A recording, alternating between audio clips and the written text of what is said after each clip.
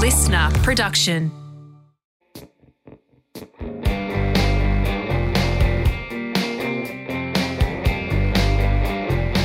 G'day, this is not Will Anderson from the title of the podcast. Producer Mike here, keeping you company over summer with some of the highlights from 2023. Great moments to relive if you've heard all the eps, or a bit of a sampler pack if you haven't. You can go back and listen to the episodes in full if you like what you're hearing. This episode, you're going to hear from several internationals, some big gets. We got Fortune 5 star, Jason Leong, amongst others, and some locals as well. Scout Boxall talks about accessibility, Liam Stapleton on his start in radio. But we're going to start everything with this guy, one of my top 5 eps, I reckon, Brett Blake, on growing up in Forest Field and how that shaped him. Right, the suburb's rough. It's a rough suburb. Yep. It was quite fighty. You know, you probably saw a lot of things that which now to me are like, at the time were pretty normal. You know, like seeing fights on street, people getting bashed after school and things like that. And like you kind of become desensitized to it. Does that make sense? And you're like, oh, that's fucking, yeah, that's just normal. And then when you leave and then you go, oh, that was fucking hectic. You don't realize how crazy the shit you've seen is until you leave. And what were you like in that environment? So little Brett Blake, is he fighting after school? Is he using humour to avoid fights? Is he like where do you fit into this, infrastructure? He's thriving. He's loving it. This is his element. This is his element. No, I would say I liked the place because it kind of felt a little bit lawless. We used to ride our BMX bikes around. We used to have jumps set up by the creek. You know, we used to throw shopping trolleys into the creek. There used to be these things called, they're not watermelons, they're pig melons. And you used to throw them on the road and watch cars hit them. And it was fun. It was so much fun. But the problem was then like having fun, being a terror, you know, we creating flying foxes and, you know, getting into the occasional scrap here and there. But then going to a school environment is where it really, you know, that's where I didn't go well. I struggled. No, a lot of those skills aren't transferable to the classroom. Like, it's rare that a teacher says, okay, it's time to go out and throw a stone fruit at an automobile. You know what I mean? Yeah. It's like, hey, can anyone jump this desk? I've got this. So were there, you know, then challenges within the schooling system? Like, did you find it just difficult to proceed through school, or were you able to kind of scrape by with your wits and your charm? I feel like I kind of was, probably that's where comedy most developed. I mean, obviously my family are full of fucking smart asses, and that's kind of how we complement each other, is by giving each other shit. But I'd say the schooling system kind of like, because I remember day one I think I got on in-school suspension on day one. Okay. So, because... Fucking hell, it's turning into the Brett's Cool podcast. And here's something else I did, which was pretty awesome. So what would have what would that have been on day one? What could you have possibly done on day one to deserve that? Day one, Mum loves telling me this one. And because I kind of did a show about, it was called Bogan Genius many years later, but she goes, do you remember when you did this? And I was like, oh, no, but now I do. Because year one, we had 2 teachers because obviously it's your first day in school. And we had to do like a basic exercise. And I can't remember what that exercise was. It was writing your name and your address or whatever it was. And then I remember, because there was 2 teachers, and one teacher went and saw this other kid. And then she left and the other teacher came over and said, oh, why haven't you done this to this girl? And she said, oh, the other teacher's coming back.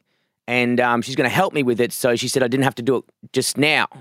And then that teacher went, oh, okay, and then left. So I was like, okay. And I didn't know how to do the exercise, and I saw that interaction. Yeah. And then that teacher came up to me and said, oh, why haven't you done that? And I said, oh, the other teacher said that I didn't have to do it. And then she left, and then the other one came over that, and I just kept saying and I just kept playing them off each other so I didn't have to do the work. And then, day one, was in the principal's office, and my first lunch was sitting outside the principal's office.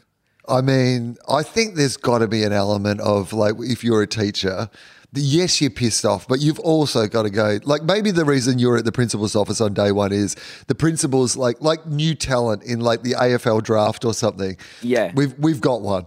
I've got to have a look at this kid who's worked it out already. He's hacked the system on day one. I've got to get him into the office. Also, imagine being tricked by a fucking 5-year-old. 5-year-old. Or whatever the hell it is. Run a real successful scam on you. Yeah. Both of you. Yeah. He's played you off against each other. Not one adult, two. And then, I remember sitting out the front of the office. It was like a demountable thing. And the principal for the younger kids, she was quite nice. I think her name was Mrs. Little. She was a real sweetheart. She gave me a free pen. Like a nice pencil. Okay. Had all this, which is kind of rewarding bad behaviour when you think about it. But then I sat out the front, and then I remember all the teachers coming in on their lunch break and just looking at me going, oh, here's trouble. And it I think that kind of stuck. But also I kind of kept in that vein of, I found you didn't know what reading was. And when they asked you to read out aloud, it was fucking overwhelming. And then spelling, I could never get right. I still don't know which there is the correct one. I just use one, and you can fucking figure the rest out for yourself. You know what I'm trying to say. Why do you have to bring it up, you know? I just use the THERE, and then it's your fucking problem. Yeah, get some context clues is what you're suggesting, by which there I actually meant. You know what? That is a good point, because in most cases, when somebody gets, and I admit, I'm the sort of person that in the past would have probably got a little bit uppity around the correct usage. But now I realize how ridiculous that is, because if you can tell from context, like, I will meet you there. You don't think, oh, no, you're talking about the possessive as in belongs to, I will meet you in the place it belongs to. Like, that makes no sense. That's ridiculous. I know what you mean. It's more effort to go, like, I'll meet you over there. Then go, actually, the one you used is the person because of the I. And you're like, actually, I don't want to meet you anywhere because you're fucking annoying. You're not my friend. Fuck off. I'm going to meet some other guys. They're better than you. They're less judgy. And it's like, man, I've given you all the clues. Like, let's not waste another 10 seconds of my life. And it's funny when you even go, like, you talk about dyslexia or struggling to read, and no one ever fucking takes it on board, and then they'll be like, actually, it's spelled this, and you're like, shut the fuck up, you know? Oh, yeah. Well, so firstly, when it's undiagnosed, but do you think as an adult, particularly because you're a comedian and perhaps maybe, you know, you like make jokes about these things yourself or you play it off yourself, but do you think actually that it doesn't get taken into consideration? Like the fact that you are, I mean, because I know that I've, say, for example, worked on television shows or something where somebody might have, you know, dyslexia or, you know, some other thing that means that they need to see notes a lot earlier, or they couldn't read something off an auto cue if it needed to be an off. You know, you just have to do something else to consider that. And you don't think about it until you need to think about it. Do you feel like people do kind of ignore it or dismiss it or sort of laugh it off in real life, or do they take it into consideration? I mean, because it's kind of my fault. Well, you got to own a bit of it. It's like, well, I joke about it on stage. I joke about it with my mates. It's all very funny. But then again, it's like I'm kind of lucky in the space.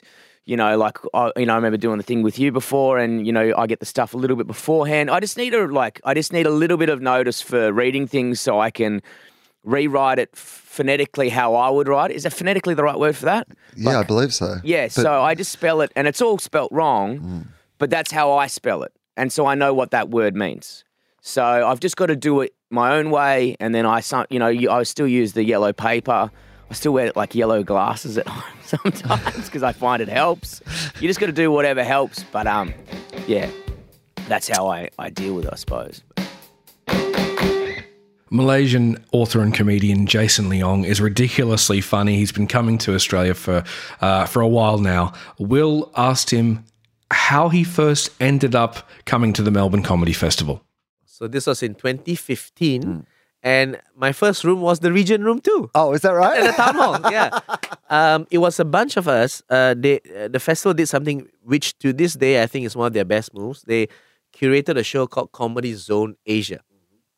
And it's a bunch of comedians from Asia coming together, and they put us up in a hotel, and then they like program 22 shows at the whole festival to give comedians who have never done the festival before outside the system to come in and enjoy the festival. So it's me, two other Malaysians, a comedian from Hong Kong, from India, two from Hong Kong and one from India. So there's 6 of us, and we had the time of our lives because after our show, we would go out and watch 2 to 3 shows a night, and then end up at the festival club, and our brains be fried from comedy. But man, in that 1 month, I saw all types of comedy: stand-up comedy, sketch comedy, improv comedy, musical comedy, the weird, absurd comedy, a lot of weird stuff that I've never seen before.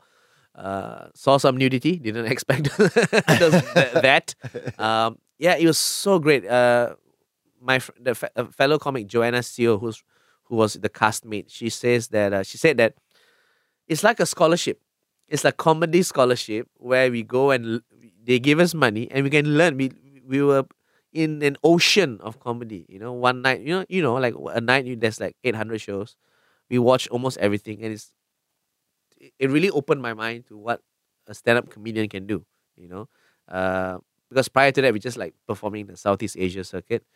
And ever since then, every single comic that has come from Southeast Asia to Melbourne has really said the same thing, which is, I never knew we could have all this happening, and we keep coming back. So I think Comedy Zone Asia is one of the best things that the festival has done, and it's such an eye-opening experience, and also it's such a good way to experience Melbourne.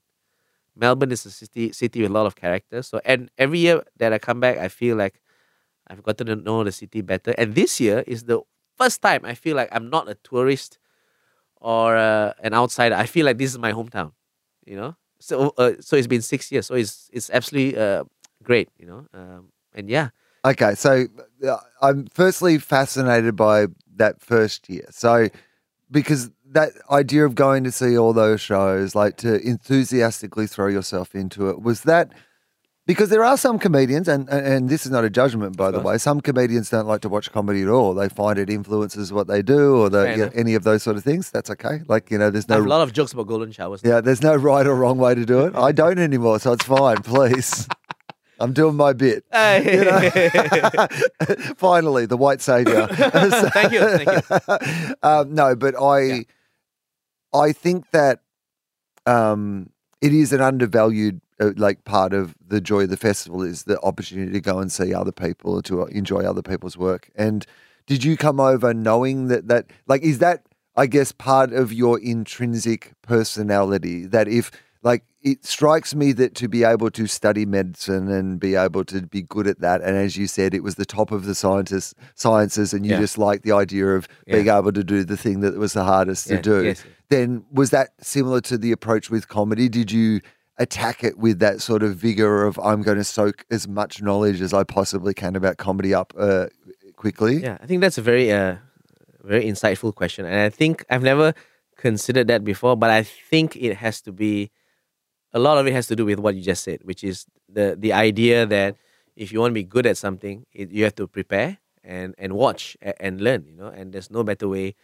than smack dab in the middle of the festival where so many talented performers are performing. And you're right, because when I go to this kind of shows, I'm mentally taking notes. Oh, he's doing this, he's doing it this way, he's doing this to the crowd. And so it's a good learning process. You're absolutely right. And I think even to this day, even this festival, I'm going out to watch shows, trying to see how I can improve my craft. And things like watching, and I think I learned a lot also from watching non-traditional stand-up comedians like Gary Starr, Ruben K, who, they are not doing stand-up per se, but their showmanship, stagecraft, their silliness, their clowning, Ruben singing, Gary's silly prop work. It's all part of what can be funny on stage.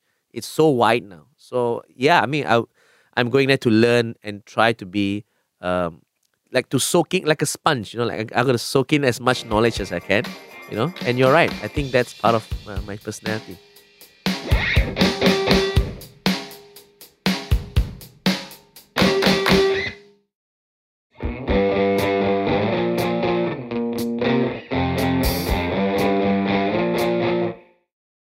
how much of you is outside in, like, which is what we're just talking about there, taking, things from the outside and bringing them inside versus inside out? Like, do you have to fill the bucket up first before you can sort of put something back out there? Is it like an even balance?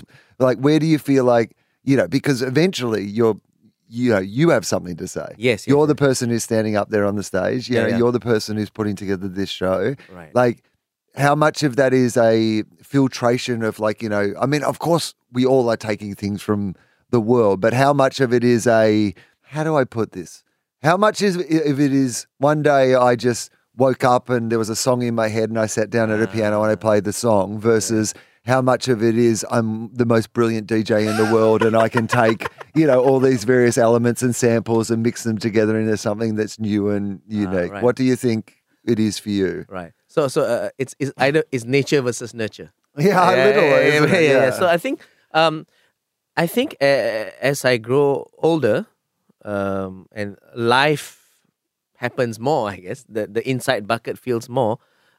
It's more of that. It's more inside going outwards, And when you take in like watching other shows, that's technical knowledge, But as life happens inside, for example, having a child, she's 3 years old, having that thing happen to my friend Riza, and then internalizing it, processing the trauma. That's a lot of internal stuff that builds up, and then how do I present this on stage in a presentable way and not just shouting at people, like and saying fuck the system, There's a lot of that, I would say in the beginning when I first started, there's a lot of like just out observing and then retelling it, or repackaging repackaging something that's mundane and look at how amazing my observational comedy is, like look at the differences between 3 races. I'm a genius, I remember Joe Rogan once said something to the effect of levels of comedy. Like the first level is you tell the world what they see and what's funny, and then the second is like you let people know what you think is funny, which I think is in a way it's harder, but as we go and again, like it's a relationship where it's your fan base and they both are growing. So if you as they move on with their lives and you keep talking about the same shit, you're going to lose fans. So your art has to mature along with your life. So I think that it's more life happens, having a child, having to move out of your country to another, trying to settle into another country. All that is material.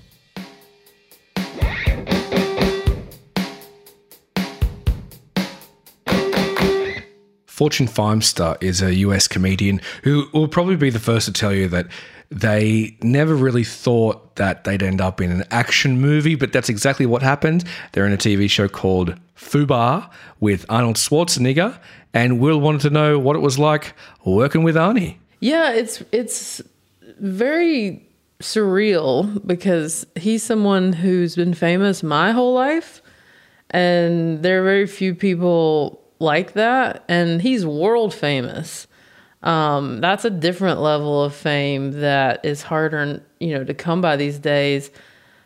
He's just like everywhere you go, you're seeing people, when you watch people discover that he's walking by or they're about to meet him, their eyes like get really big. They're like, especially men who grew up watching him, he was their movie star, Yeah. Men lose their minds. They're just like, all their boyhood dreams come true, right in front of their face. And he's very kind to people, shaking hands and taking pictures, and he knows, in a very humble way, he knows the power and the fame that comes with him, and he doesn't take it for granted. So that's nice to see that he knows that if he makes these small gestures, it can really make someone's day. So he really goes out of his way to do that for people. So it's fun to watch by proxy. And it's wild to be in the show because, I'm from the States. I've been to, say, like Australia. I've been to Australia 3 times. But like I'm not like an international, like known person. And not anywhere in the level he is. And our show is like number one all over the world right now in countries I didn't even know had Netflix. And that's the kind of power that he has, you know? Have you thought about that in relation to fame? And I'm not suggesting necessarily that, you know, anyone, it's possible, is going to be as famous as Arnold Schwarzenegger, as it feels like almost an old-fashioned idea that movie stars are that big an identity, and he was obviously bigger than just movies. But like you said, you're now in this show that's attached to him. The people who enjoy him all over the world are seeing you. And one of the things about you is that, you know, I think that if people see you're distinctive looking, you have a distinctive personality, like you're clearly identifiably you. Like, do you think about like that next level of fame or recognition, or like how it may or does affect your life? Is that something that you actually have to, you know, seriously actually have a think about? I mean, I can't imagine what it's like to be someone like him. I mean, there's nowhere that he goes where people don't know who he is and like say like 20 of his catchphrases to his face. Get to the chopper.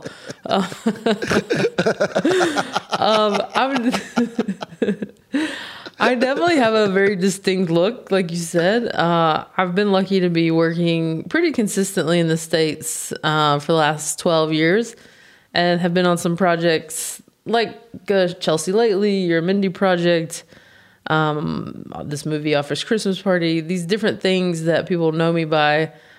So I get a lot of people coming up to me on a pretty regular basis, but in a very polite, like, oh, I really like what you do, or, you know, they high five me. It's a very familiar exchange. Like they kind of have this, like, oh, we're old pals kind of thing. So I get that, which is very flattering that like people recognize what I do and enjoy it. But I don't have like paparazzi, you know, chasing me down the street. That's his level.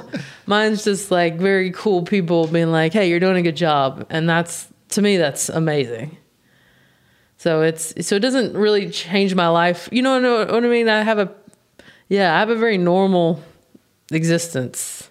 This podcast is about people and their life philosophies. And I wanted to ask you, do you have a life philosophy of any kind? It can be in relation to work, life, love. It doesn't really matter. And also an appropriate answer is no.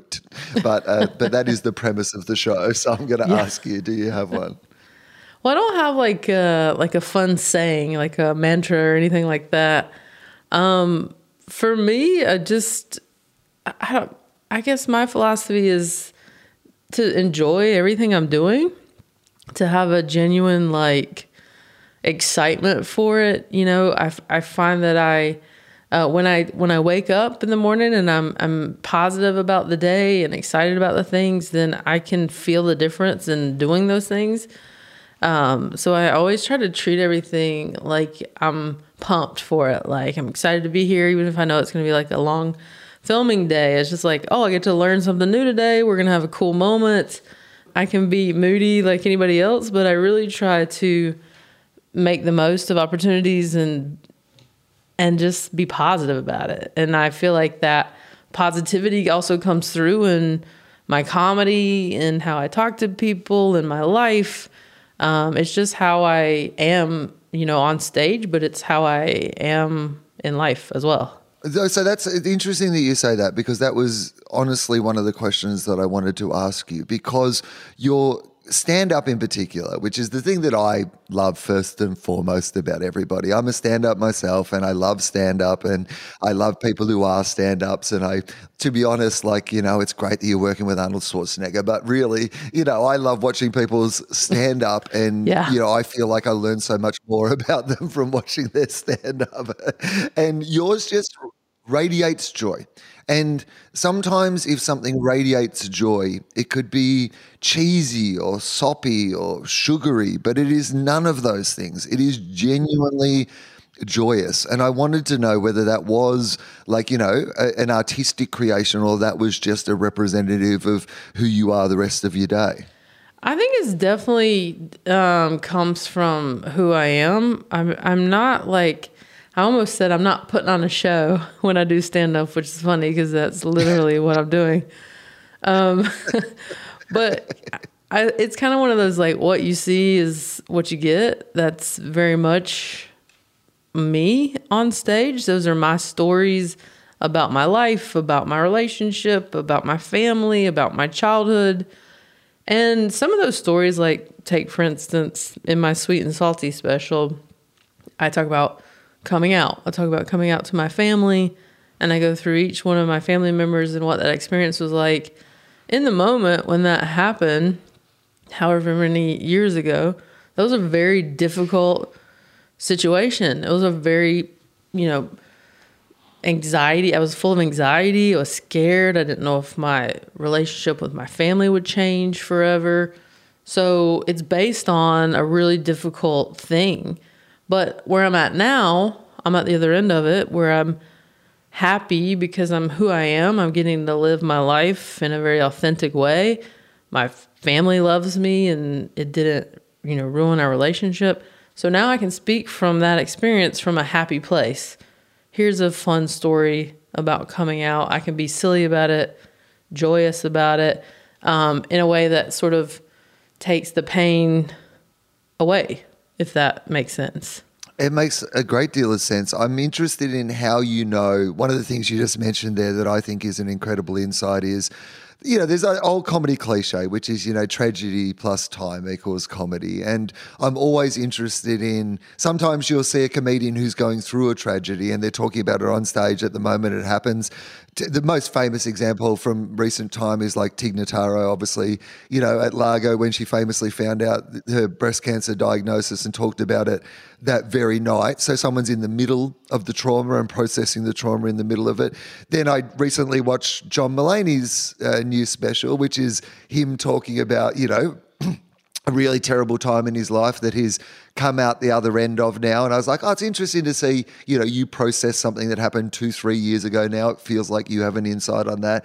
When do you know it's the right time to be able to, like you say, find the joy in something that might have been quite a hard experience in the first place? Well, I come from a family who always saw the funny in things, even in tragedy, even when we were going through difficult times. We didn't have a lot of money growing up or losing a loved one or whatnot. We would always find the funny in whatever was going on. We'd make each other laugh. And that was always our way of dealing with those things and making it feel a little lighter. It didn't make the situation easier per se, as far as you still had to get through that situation, but it helped face it a lot better. And so I think that's, going back to philosophy, sort of how I take on the world now. And I use humor to get through difficult situations and find the light in whatever dark thing's happening. And so, as far as when I then bring it to the stage, usually by the time I brought it to the stage, several years have passed.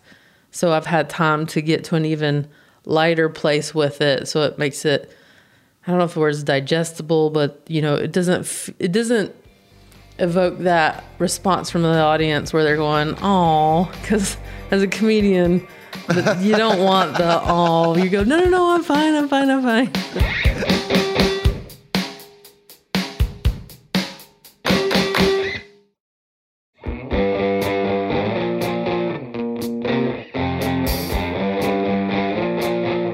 When it comes to radio personalities and their content game on social media, I don't know if anyone's doing it better than Liam Stapleton. Melbourne listeners will know Liam from Ben, Liam and Bell. They did the Brekkie show there. Before that, they were in Adelaide. And before that, of course, nationwide, Ben and Liam on Triple J Brekkie. But before all of that, what was Liam Stapleton doing and how did he meet Ben Harvey, the guy who would go on to become his close friend and co-host throughout all of those adventures? Kind of that thing. He was sort of, I mentioned the raw comedy stuff, like that sort of time in my life. He was sort of doing the same thing. So we sort of saw each other at the Rhino Room. We were doing sort of gigs there and at the Cranker, and we sort of were in the same scene. And I was doing my show on the weekend with Big Al, and then Ben was doing his show with another guy and doing like a mid-dawn sort of shift. And then one day, his co-host was sick, and I got asked to fill in, and then we got to fill in on like a drive show. This is on Fresh, the community station, and then we just sort of hit it off there and then. And I suppose we were both like, I think it's rare enough to stumble into something that you love, and then like super rare to find someone who loves it as much as you and has the same sense of humor and also just the same hustle, right? Like we both wanted, even though he had his other job and I was sort of, like, how was I even bringing money in at the time? I don't know. I was basically just living home with mum and dad, like doing, I was really young and, maybe doing a few gigs here and there. But we both sort of decided that it was a thing that we really wanted to do early on. But even though there was like there's no clear path or no real promise that we were going to get a job anywhere. We were doing this thing for free, and it seems like we just prepared more than the next guy sometimes. You know what I mean? Like we just sort of maybe just cared a little more, stayed around a little longer, and there was a lot of great people who worked at Fresh. But then I suppose there was also people that had a lot of other stuff on in their life. They might have been a bit older. They probably couldn't give it as much time as we could. And then we sort of were doing just like one show a morning together, and then we did like two shows. We did like the Tuesday, Wednesday, and then it was the Tuesday, Wednesday, Thursday. And then there was like one team left who did the Monday and the Friday, and they sort of said, right, we're going to like turn this into a job. And we're like, holy shit, here we go. Like this is, we've really made it if we manage to do this. And I remember we actually, like we were sort of, the other team were really good. And so it wasn't a play, but it was, we were trying to be smart about it. And we sort of said to the station, there was only a limited amount of money, but we met another guy who was also doing some stand-up at the time, and we were like, hey, why don't we cut you? We turn this 2-wage, right, into a 3-wager, and you can become the producer, even though we had no idea what the producer, like we didn't even know what a radio producer was. We just knew like shows had them. Yeah. And so they sort of went for it. But then it obviously turned like a community radio minimum wage of 2 into like a quarter, you know what I mean? Like we were really splitting it down. And, but yeah, we still didn't know, like that was a great little team. We had like, we had a lot of like a real vision, but we didn't really know what we were doing. Like even like with the producer. So when you say you had a vision but you didn't know what you were doing, what was the vision? I think we just both wanted to make the sort of stuff that we're into, like radio, like, doing like skits and stuff. And they probably sucked. We still do skits. They probably suck a lot of the time, but like just, you know what I mean? Like it's just stuff that's a little bit more. Saturday Night Live does skits for 30 years, and half the time they suck. It's okay. Yeah. I've never been. I know that's controversial, but I've never actually been that big of a fan of that show. There's a few like great moments, but any given episode, I'm like, not for me. Anyway, so we, but that was that sort of like more, and we were like trying to get out of the studio as much as we could, and just try and like, I suppose like, rattle cages and make some noise. Like I think we did this like guerrilla marketing thing when we first started, where we'd like print big photos of our face off and go around and like stick it on the billboards of all the commercial radio, just do shit stuff like that, or like and we went around and there was one time where we thought, oh, we should do this bit called like Breakfast on Breakfast. So we get this producer guy, Michael, we'd get him to call the other radio station and tell a fake story, and then when they moved to him, we'll be like, it's actually us from, Fresh, and we're simulcasting, so we're on SAFM and Fresh at the same time. And just stuff like that where you could really, like, you couldn't really get into trouble because there was it felt like no one was listening. So, like, who cares, right? Just have a lash. And, I loved that, I think that sort of fed the addiction of it all. And especially when it was, Ben was able to quit the dairy farm. He was probably, he would have been making less money than he was making, milking cows, but it was kind of like, well, that was already kind of the first dream, to just do it as a job. Yeah. And then when the Triple J thing came up, that was just like insane. Like that was Well, before we move on to Triple J, I still want to just spend a tiny little bit more time at Fresh, because like you've spoken about it being community radio, and absolutely it was community radio, but very much in the same way as Triple R is more than community radio in Melbourne. Fresh in my experience, actually has quite a good listenership in Adelaide and is like a well-known community radio station. It's not, you're not talking about some, absolutely nobody listening here. Yeah, People would have been aware of. This is true. Like it felt to us like we had, and if anything, we had probably the strongest bond we've ever had with listeners there, because we literally had there's probably a lot of young people listening, and like Snapchat was a thing at the time. We had like a show Snapchat, and we would be sending throughout the day like Snapchats to listeners, and they're still listening. Like I literally bump into people in Adelaide, and I'm like, I remember the listener's like full name, because it's just like it's such a community sort of thing. The first station I was on was PBA-FM in Salisbury, which so one of my former bosses, Ben Latimer at Nova, he worked there. Richard Marsland started there. Which is, and that's like out, that's close. That's in Salisbury, so that's out in the suburbs, right, where I live. But that was your real Reggie Didge. Like it was like the death metal Cajun cooking show, and after that, it's the it's the Congolese drum line, and then Liam with his comedy hour before Bruce with the best of the 70s.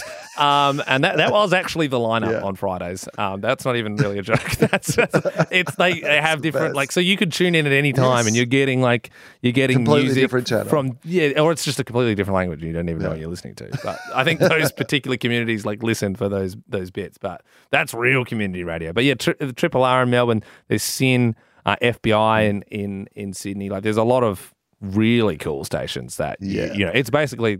It's the real deal. You're doing the job, and you could volunteer there tomorrow. I'm such a big advocate for people just doing that and giving it a crack. So many people message me all the time, like, "How do you get into radio?" I'm like, "Well, don't go to uni for it because there's no degree. It's just like find somewhere that'll let you in the door, and go in the door, and then you can get in other doors, because that's experience already, right? Once you've been one place, you can get to the next place. And I've seen, it's so cool seeing, I love seeing people that have enough hustle that, we did, Ben and I did a thing as well called Australian Radio School, which is a guy called Sean Craig Murphy in Adelaide. He runs that. It's a course that people can do. And we always, we did that, and then, 2-3 times a year, we'll go back to the course and we talk at that course, and it's just like a fun thing. And it's crazy how I literally give out my email at the end of every time. I'm like, hey, anyone got any questions? If you want to come in and watch the show, or whatever. And out of 20 people, every time, maybe one person emails me. And I'm like, that's insane. They probably don't give a rat's about me. But I'm still if someone in radio, if you're doing a course on radio and you're like. No, mate, I absolutely understand exactly what you're saying. Which is, if you've given somebody that you're in the industry, you've got a story about success and how you can build yourself. What a great story, by the way. You did this course. To just use this example as the one. There's 20 people in that room. Yeah, however many of them want to actually be in radio. Let's just say, even to be generous, let's say only 10 do. It's weird that you're doing that course if you don't want to be completely in radio, but let's just say 10 of the 20 do. At least all those 10 should be in your email inbox immediately after you've given them the email, surely. 100%. Right? And Ben and I hounded people for years. I know it sounds annoying, but you kind of got to be. And that's the one thing I found as well, everyone's pretty nice, really. Australia's it's pretty small, really, and everyone's sort of, at the end of the day, most people have got each other's backs. You're not really finding many people who have massive egos, at least in my experience anyway. There's a few dickheads for sure, but most people are pretty genuine. And if you reach out and say, hey, I'd really like some of your time, I'd like to ask you about this, and this, most people are like, hell yeah. So Ben and I, we had, when we were working at Fresh, we had our 1 week off. We worked Christmas and we were trying to really get this thing going, and we stayed and we had our 1 week off, and we were like, let's do this. We're going to go to Melbourne and Sydney, and we're going to meet all the heads in radio. We had a couple of emails here and there of people that's Sam Kavanagh's email or whatever. We know he works with Hamish and Andy, or that's Gemma Fordham, or that's Ollie Ward's, his Triple J. We got his details through Tom Ballard, so we're just sending random emails, and it was awesome. Most people, if you say hey, I'm a kid from Adelaide, would love to fly to Sydney to have 5 minutes of your time. They'll give you 2 hours of their time. They're not going to be most of the people were in their office and they're right, what do you want to do? This is what you need to do less of this, do more of that.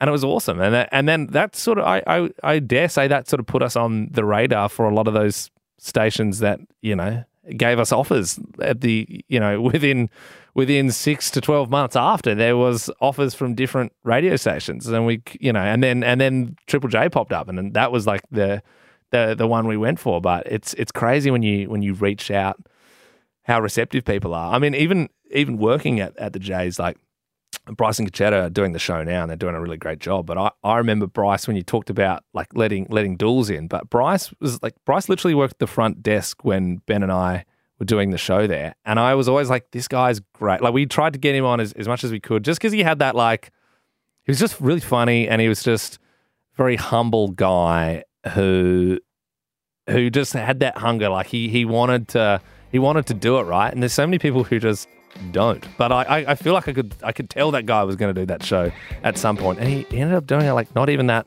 long after. Let's stay in Melbourne and go to another comic named Scout Boxall.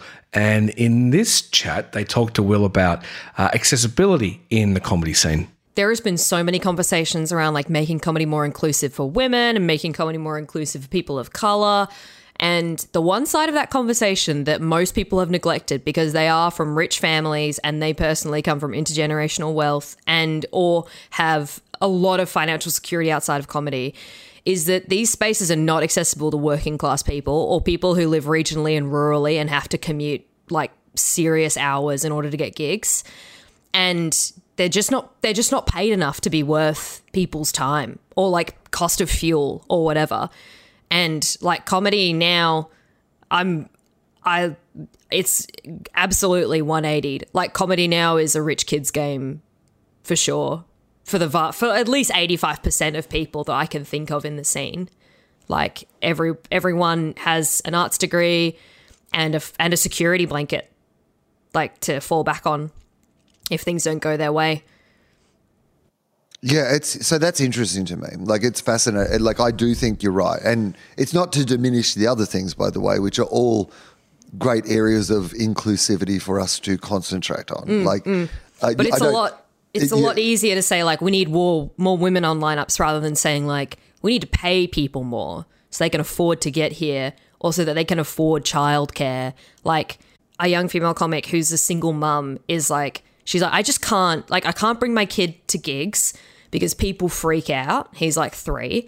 And I can't afford a sitter 4 nights a week. Like, that's so much money. Like, there's just all of those, anything, as soon as money gets involved, people are like, oh, this isn't about just like making a blanket statement or like, changing a lineup. This is actually about forking out money, and then people can't do it.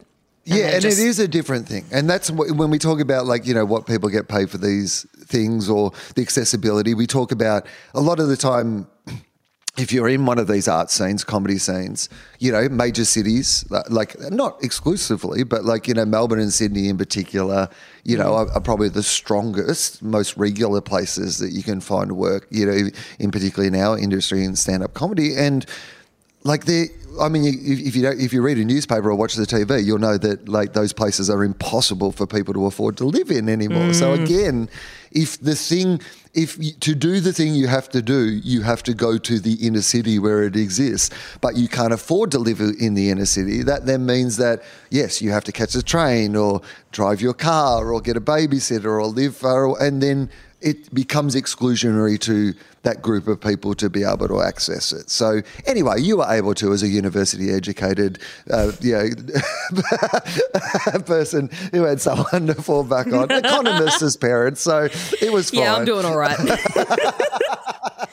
Oh, you should see my tax liability. Oh, I'm dodging left, right, and center. But you... Yes, so you came in sideways. We went off on a big old rant there, but you came in sideways. You did this gig. You took your friends along, but did you was there a catching the bug at that point, or was that like did you feel like that was going to be a one and done? No, you were you were ready to go. I was loving it. Hated that I only had 5 minutes. Absolute slut for stage time. Oh, I was so stoked. What was it? Tell me how long ago was this, by the way? Because it's not that long ago. This was the beginning of 2018. Yeah. So, and COVID doesn't count. I'm not counting COVID. Yeah. COVID mentally, doesn't count. emotionally, I'm not Yeah. counting them. Yeah, so it was like 3 years ago. And Yeah, I'm kind of prodigious, you could say. Yeah. Above my ears. I don't know. What? what was the stage? Well, like, what was when you say I loved it? You know, I am like. It's short enough ago that you might be able to actually remember, because I can't remember how it felt. I can remember how me 30 years ago has reframed how it felt. Yes. But I don't actually have any muscle memory or intellectual memory even really of how that first gig went. Most of it's just been constructed through my stories and storytelling and retellings over the years. But you might still remember. What was it that you felt? I remember it really well. I remember that gig. I remember my first Crab Lab. Mm-hmm. I remember my first of most big gigs. And honestly, it was the first ever stand-up, that open mic. There was 4 people in the audience. 3 of them were my mates. One of them was another comedian who was waiting for his turn. It was dire. It was fucking dire. But when I did not have any nerves. I've never had stage fright. I got on stage and had pure focus, and I had a captive audience. It was sick. It was so good. I felt so attuned to the present moment, and I didn't feel stressed. I didn't feel worried about stuff. It was good. It was amazing. And I think that carried me through the first 2 years of terrible gigs. Gig in a pizza shop where the patrons don't know there's a gig happening. Oh. And there's just children trying to enjoy a hammered pineapple pizza. That's not a And I'm real trying thing. to talk to them about modern dating. What's happening? That can't have happened. It was called Compass Comedy, and it was at a pizza slice bar on Lygon Street. So I got the receipts. That was a rough gig. I did that gig 3 times though, so what are you gonna do? You got a free pizza with it. That was the whole thing. So if we're talking about fair pay, I mean, not bad actually. There's plenty of gigs I've done where I haven't got a free slice of pizza. Thank you. Shout out to Annie Louie for running that gig. I love that you did it 3 times. I mean, that's incredible.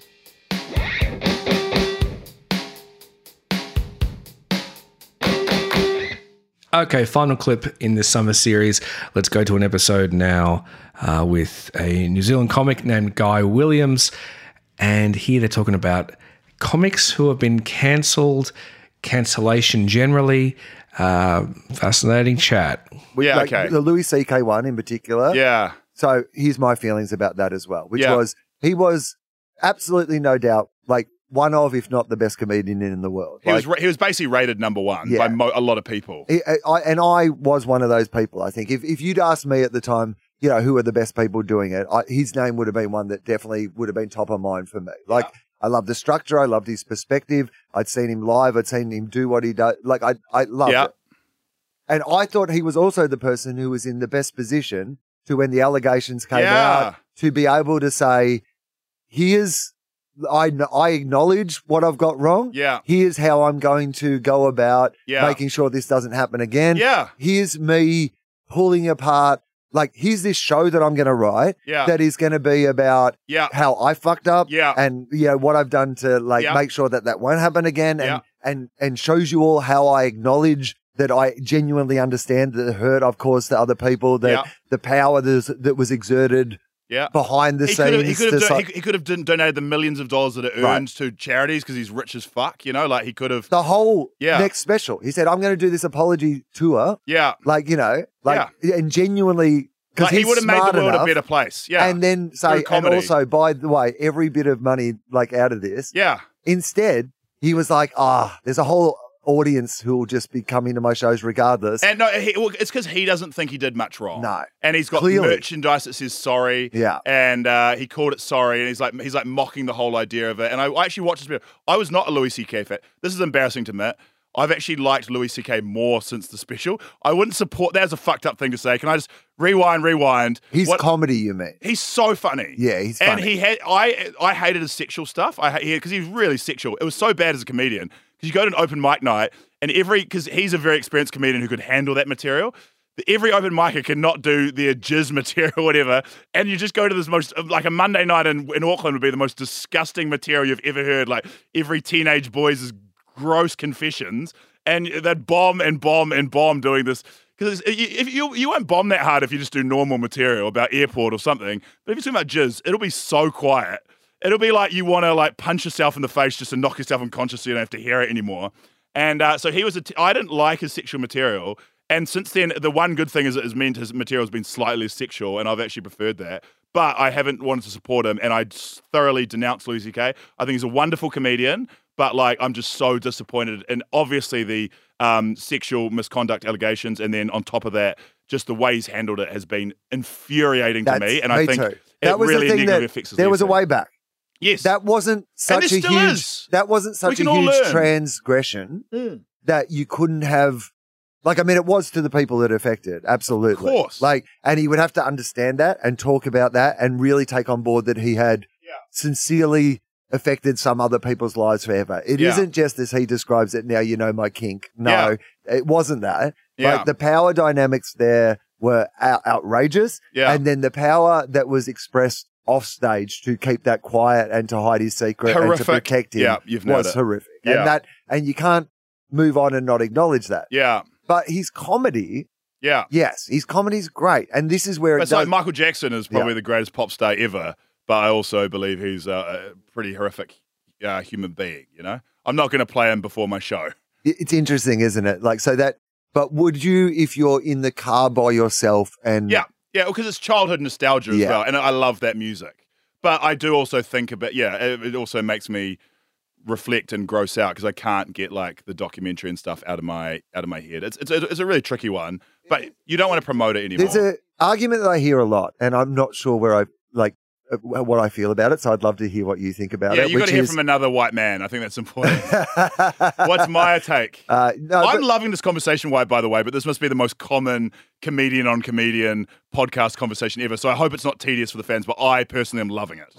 I'm not sure that this is either, though. Like, I mean, I do think that there is even a hesitancy, because I want to circle back to Dave Chappelle in a minute. Yeah, let's get stuck in. I think there's a hesitancy to discuss these people in a critical way. I was worried saying it to you because I was like, for all I know, Will lived in LA. For all I know, he's mates with Louis C.K. I don't know. And you might be like, edit it out, man, because my manager's Louis C.K.'s manager or some shit. I know them both. My manager is Dave Chappelle's manager. Yes! Like, you know. So that is all true. But I think it's important we have these conversations. Now, the thing I was going to ask you is, I hear an argument in relation to Michael Jackson quite a lot, and I'm not sure how I feel about it, which is that if you, like, he wasn't the only one who made Billie Jean.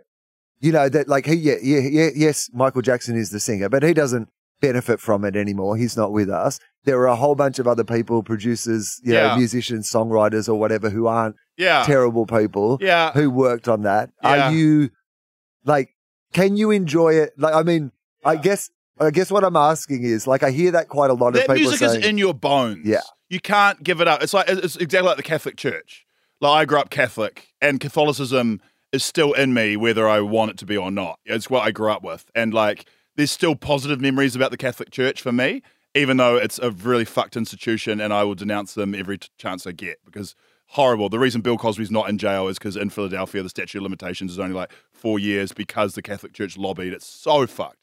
So yeah, it's the evil you do, and then the evil they do afterwards to cover it up, as we've been talking about.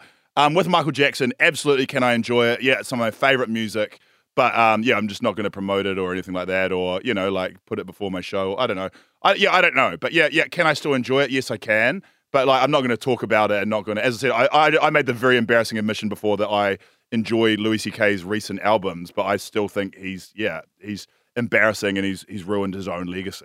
Oh, he has, and it's sad to me because of what you say, because some of his comedy is still like. I mean, he had a bit about, like, measuring COVID cases in 9/11, yes. which is one of the great pandemic jokes. Yeah, this is good, man. You got me in the hot seat. I don't want to talk about this. I haven't admitted this to anyone before. I'm trying to keep this like real quiet because I want to just denounce Louis C.K. every time. I helped spear a petition to stop Louis C.K. from coming to New Zealand.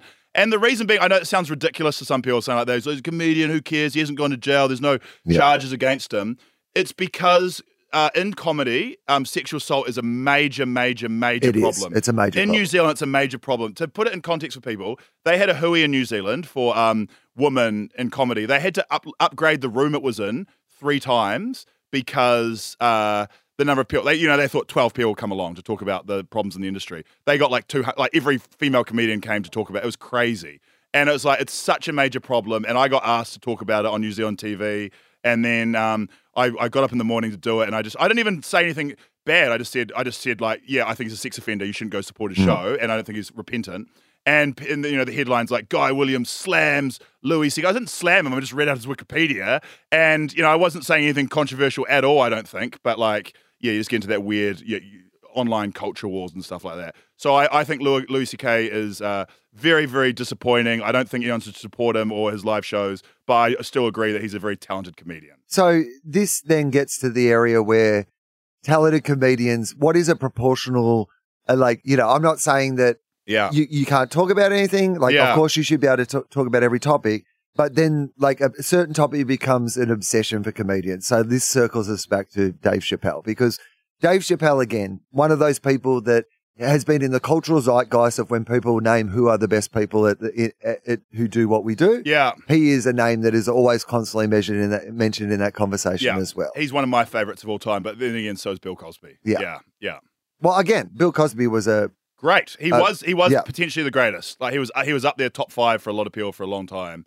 And I used to joke that like there used to be an argument like who's the greatest of all time, Richard Pryor or Bill Cosby. And then the one good thing about Bill Cosby's allegations is it made it really easy to say Richard Pryor. Yeah. But Richard Pryor was also very problematic in his own ways. There was a lot of domestic violence in general, like historically has been like, it's very hard to look. There's a whole bunch of people who, would be struck off our cultural registers based on John Lennon. Yeah. Well, we're both on the same Reddit pages, obviously. I can see, but this has been, it's good to talk about this with someone because I don't talk about this with many people. And, so the interesting thing about Dave Chappelle to me is that, well, firstly, look, and it's the same a bit with Ricky Gervais to me, which is like inequality of like power dynamics. So like often it feels like Ricky Gervais or Dave Chappelle are responding to negative tweets they got. Yeah. And there is a place to respond to negative tweets, which is Twitter. Yeah. Like if you want to respond to a negative tweet, then respond on Twitter. But don't dedicate 20 minutes of your multi-million-dollar Netflix special to responding to a tweet online. That is disproportionate power to me. Like, regardless of the topic, that is not punching up. That is punching down because you're a multi-millionaire with like an army of people who support you and they sent a tweet. Yeah. All right, bit of a weird spot to end it, but we're going to end it nonetheless. Thank you for checking out these highlights of WILOSOPHY 2023. All the episodes are available in the feed, the Everyone Relax feed. Just scroll back and check them out. Will Anderson is doing a brand new live show in 2024. Tickets are available now. I've got a link in the episode description. The show is called Legitimate. There's a link in the description. I'm producer Mike. Thank you for checking these out. Hope you are safe and well. Have had a good start to the year. I'll catch you later. Bye.